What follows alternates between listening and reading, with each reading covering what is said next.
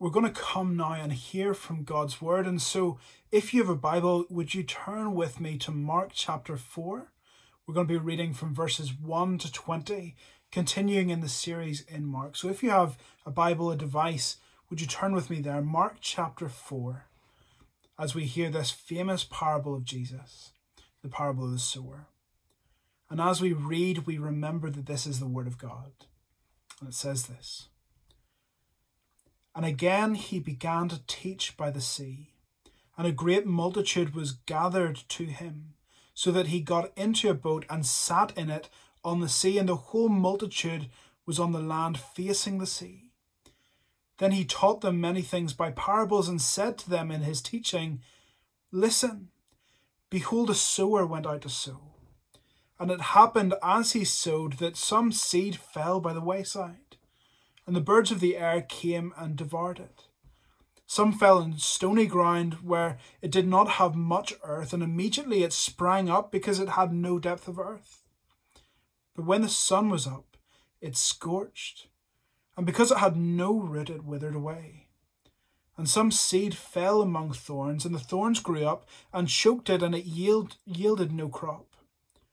But other seed fell on good ground, and yielded a crop that sprang up, increased, and produced some 30-fold, some 60, and some 100. And he said to them, 'He who has ears to hear, let him hear.' But when he was alone, those around him with the 12 asked him about the parable. And he said to them, 'To you it has been given to know the mystery of the kingdom of God. But to those who are outside, all things come in parables, so that seeing they may see and not perceive, and hearing they may hear and not understand, lest they should turn and their sins be forgiven them.' And he said to them, 'Do you not understand the parable? How then will you understand all the parables? The sower sows the word. And these are the ones by the wayside where the word is sown. When they hear, Satan comes immediately and takes away the word that was sown in their hearts. These likewise are the ones sown on stony ground, who, when they hear the word, immediately receive it with gladness. And they have no root in themselves, and so endure only for a time. Afterwards, when tribulation or persecution arises for the word's sake, immediately they stumble. Now these are the ones sown among thorns.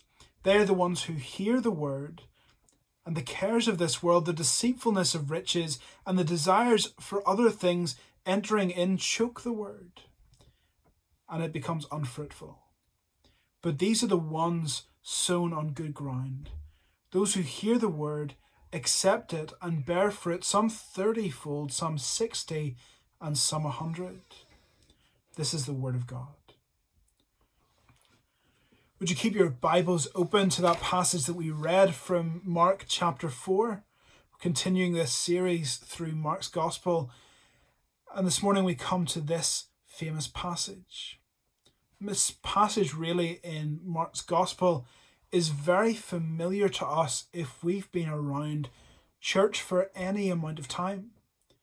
It appears in 3 of the 4 Gospels, and this parable is a favourite from Sunday school to youth rallies, from harvest services to evangelistic sermons.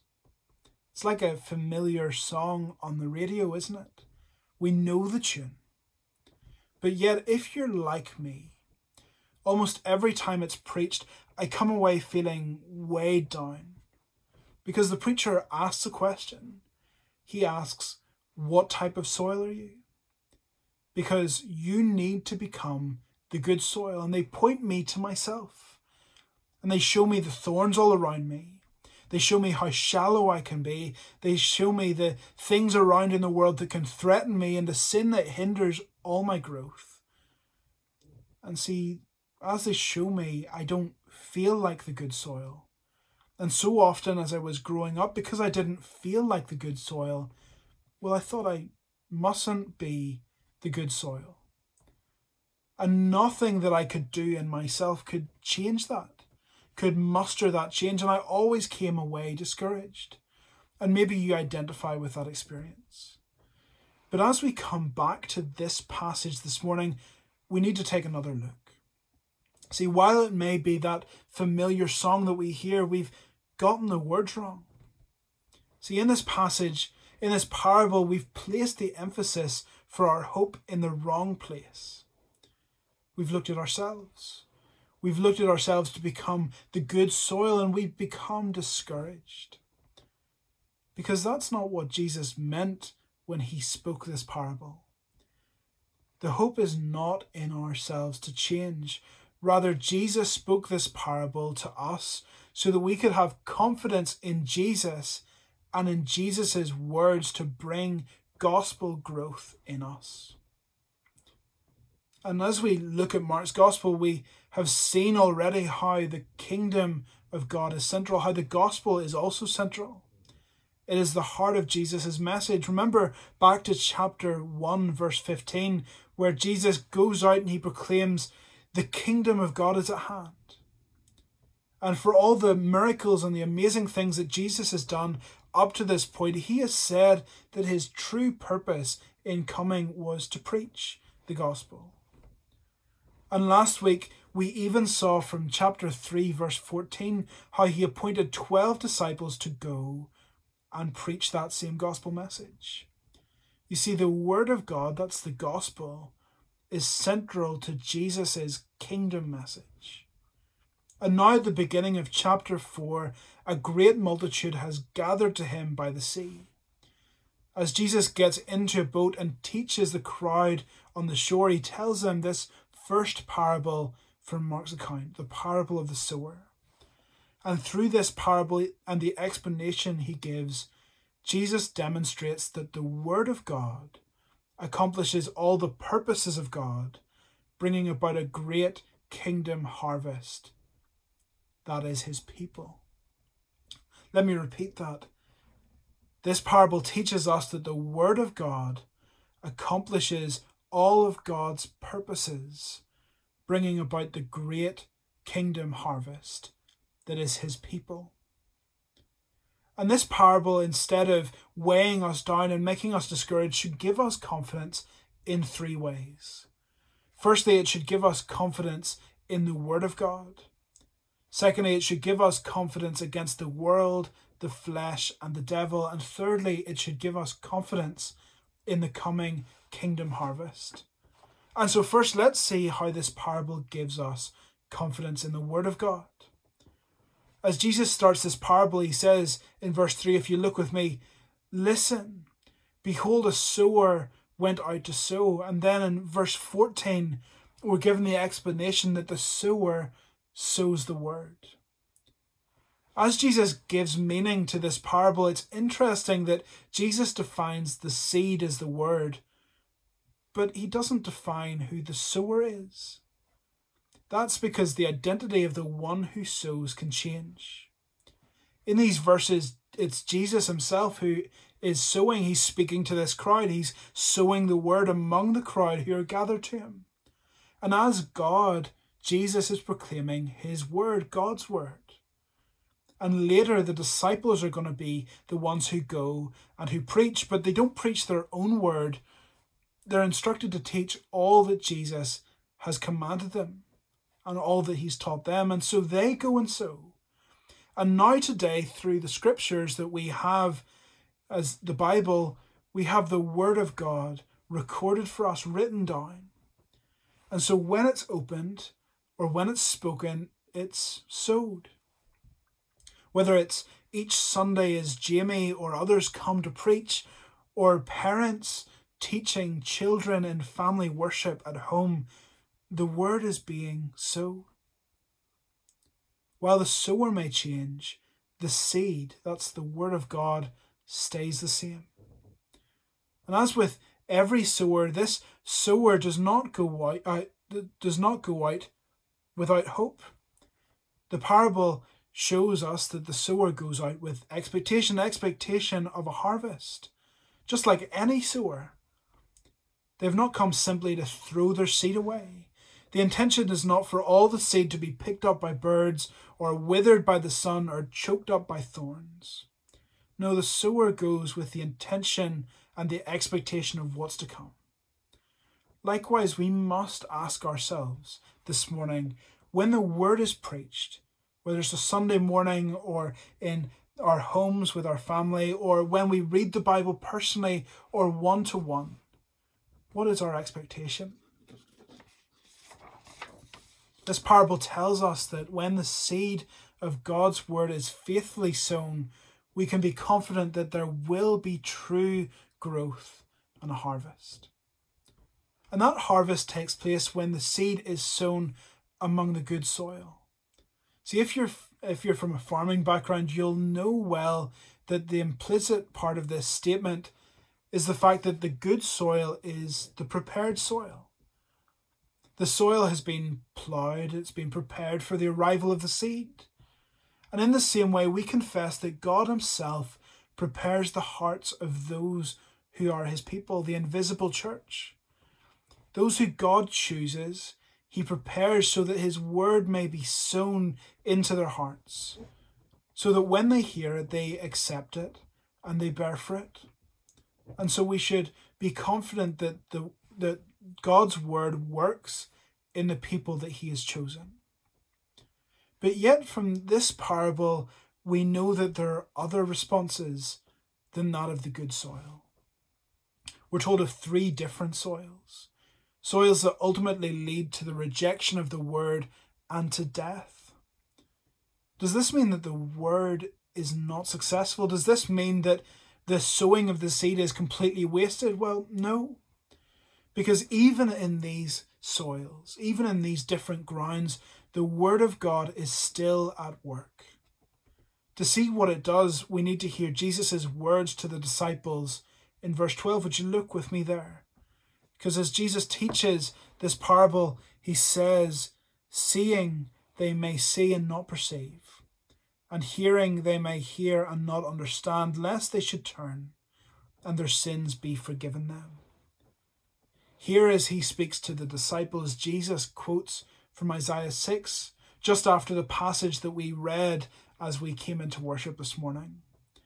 Isaiah was commissioned to go and speak God's word to the people, but God told him that no one was going to hear, no one was going to listen, no one was going to understand.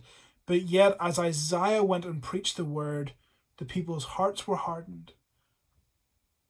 And while the seed may fall on good soil and gain a response leading to a harvest, the same of Isaiah is true for Jesus.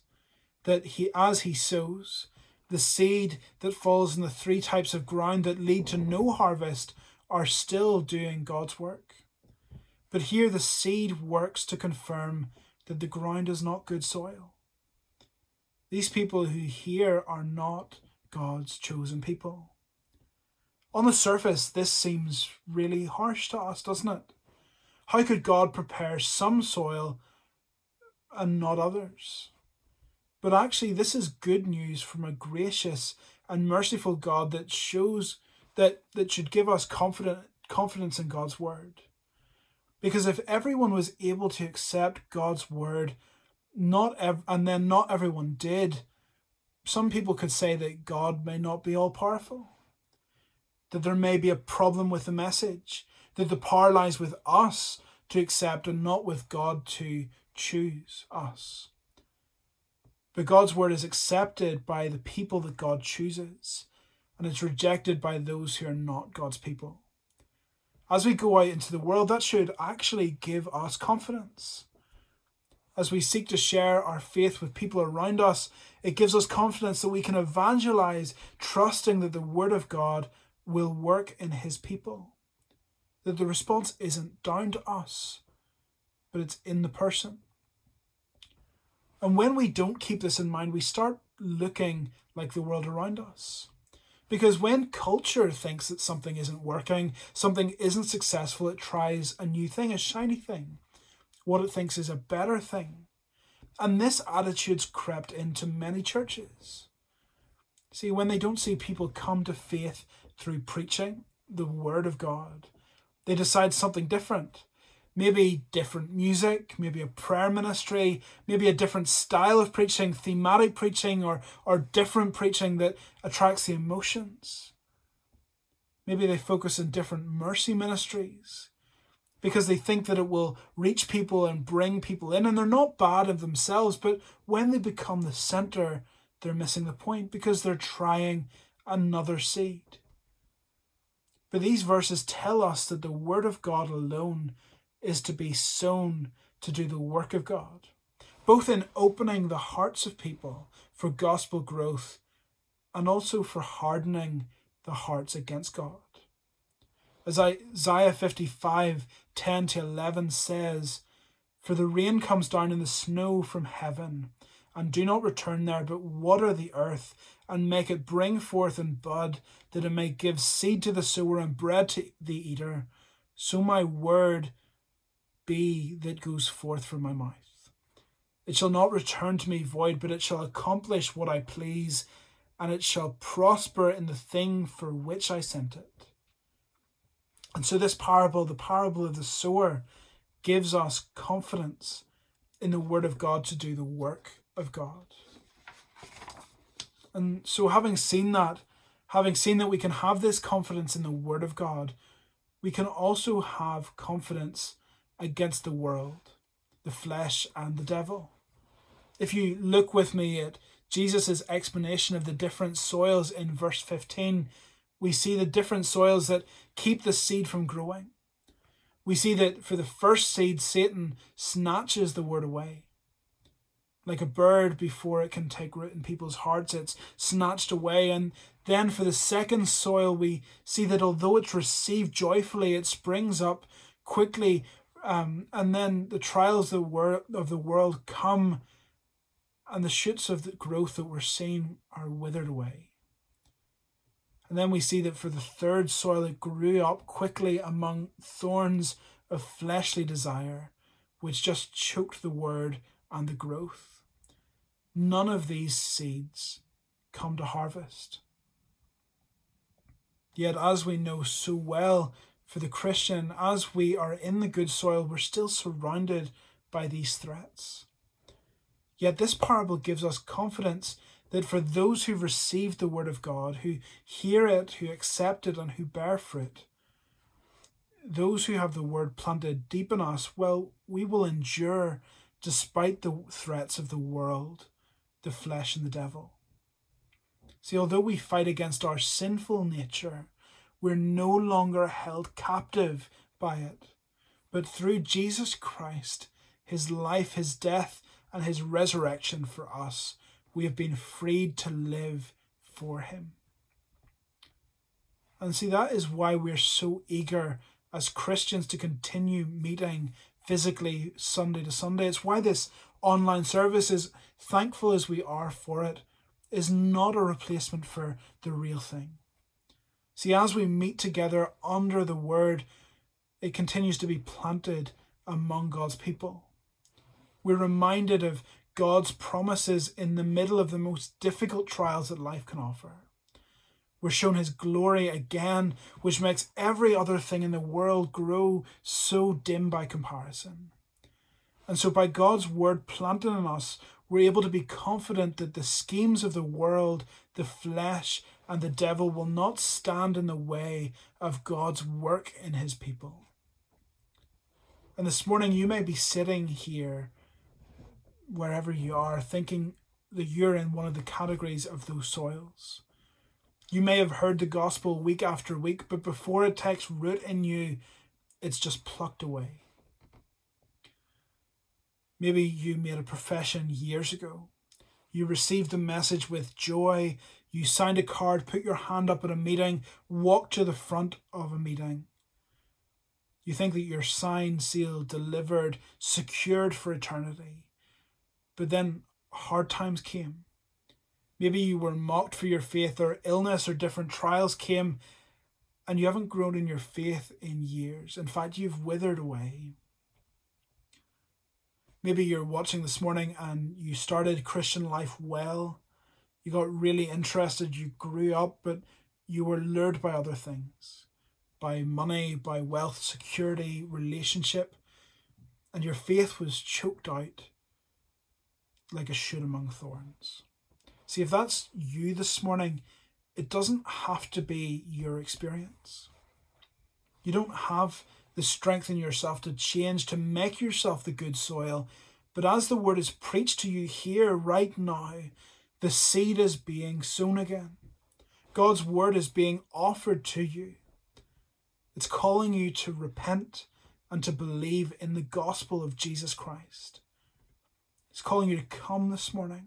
Jesus is calling you to come this morning. Come to him, the one who can plant his gospel word deeply in your heart so that it'll never be snatched away.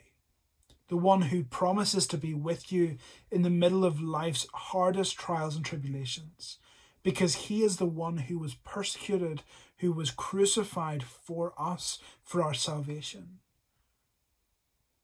He's the one who promises that in him is abundant life, that no amount of money or security or relationship could ever replicate. If that's you this morning, send an email or a text to Jamie. Call him. His details are on the order of service. Or make contact with your elder or someone you can trust in the congregation. They would be more than happy to speak and to pray with you. And so as we have seen, the confidence in God's word gives us confidence against the world, the flesh, and the devil. But lastly, this parable gives us confidence in the harvest to come. Because if we think about it, sowing is a long-term project, isn't it? You never sow one day and reap the next, but you sow and you wait and you wait and you wait for the harvest to come. Often it seems so long, and there are days where you wonder if it will ever come. And sometimes we can be like that with the gospel, can't we? In these days when the world around us seems to be rejecting more and more of the Christian life that shapes so much of our culture, we can lose confidence. Then we see a major figure of the faith, a famous preacher, a famous apologist, fall away or fall into sin, and we can worry that the word may not be able to do the work that Jesus said it would in us. It looks like the kingdom of God is taking a hit in our day. But we can take confidence in what Jesus says to his disciples in verse 20. He says, "But these are the ones sown on good ground, the ones who hear the word, accept it, and bear fruit, some 30-fold, some 60, and some 100. Jesus here is promising a kingdom harvest. In verse 10, he's told the disciples that they, the ones who've been given the word of God, who've been planted deep in them, have been given the secret of the kingdom of God. And Jesus here is promising that the seed sown on good soil will grow and it will spread. And it'll not just be like a regular harvest, but a great and incredible harvest, the kingdom harvest, beyond anything we could imagine. This points us forward to a great hope, a great confidence that for all we see now, for all that we see of the kingdom apparently taking a hit, for figures that we put our trust in seemingly falling away, the gospel is still promising a great kingdom harvest. Jesus' kingdom is coming, and it's coming in its fullness. All the people who have grown in that good soil will be brought in to that kingdom. This is Christ's promise. It's trustworthy and true. A kingdom harvest is coming, and it's certain. And so as we finish this morning, the parable of the sower shouldn't place that weight on our shoulders. It shouldn't make us try and work our way to become the good soil. Yes, we long for the word of God to be planted deep, deep, deep in us. But we can't do that in our own strength. Rather, Jesus' parable is a call to confidence. A call to confidence in the word of God to do the work of God in the people of God. It's a call to confidence that God's people are equipped to stand against those threats of the world, the flesh, and the devil. And it gives us confidence that Jesus' promised kingdom harvest is coming. So as God's people this morning, what can we do? We can hear the word of God. We can accept the word of God, and we can go and bear fruit. We can grow. And then with God's word, we can go and we can sow. Amen.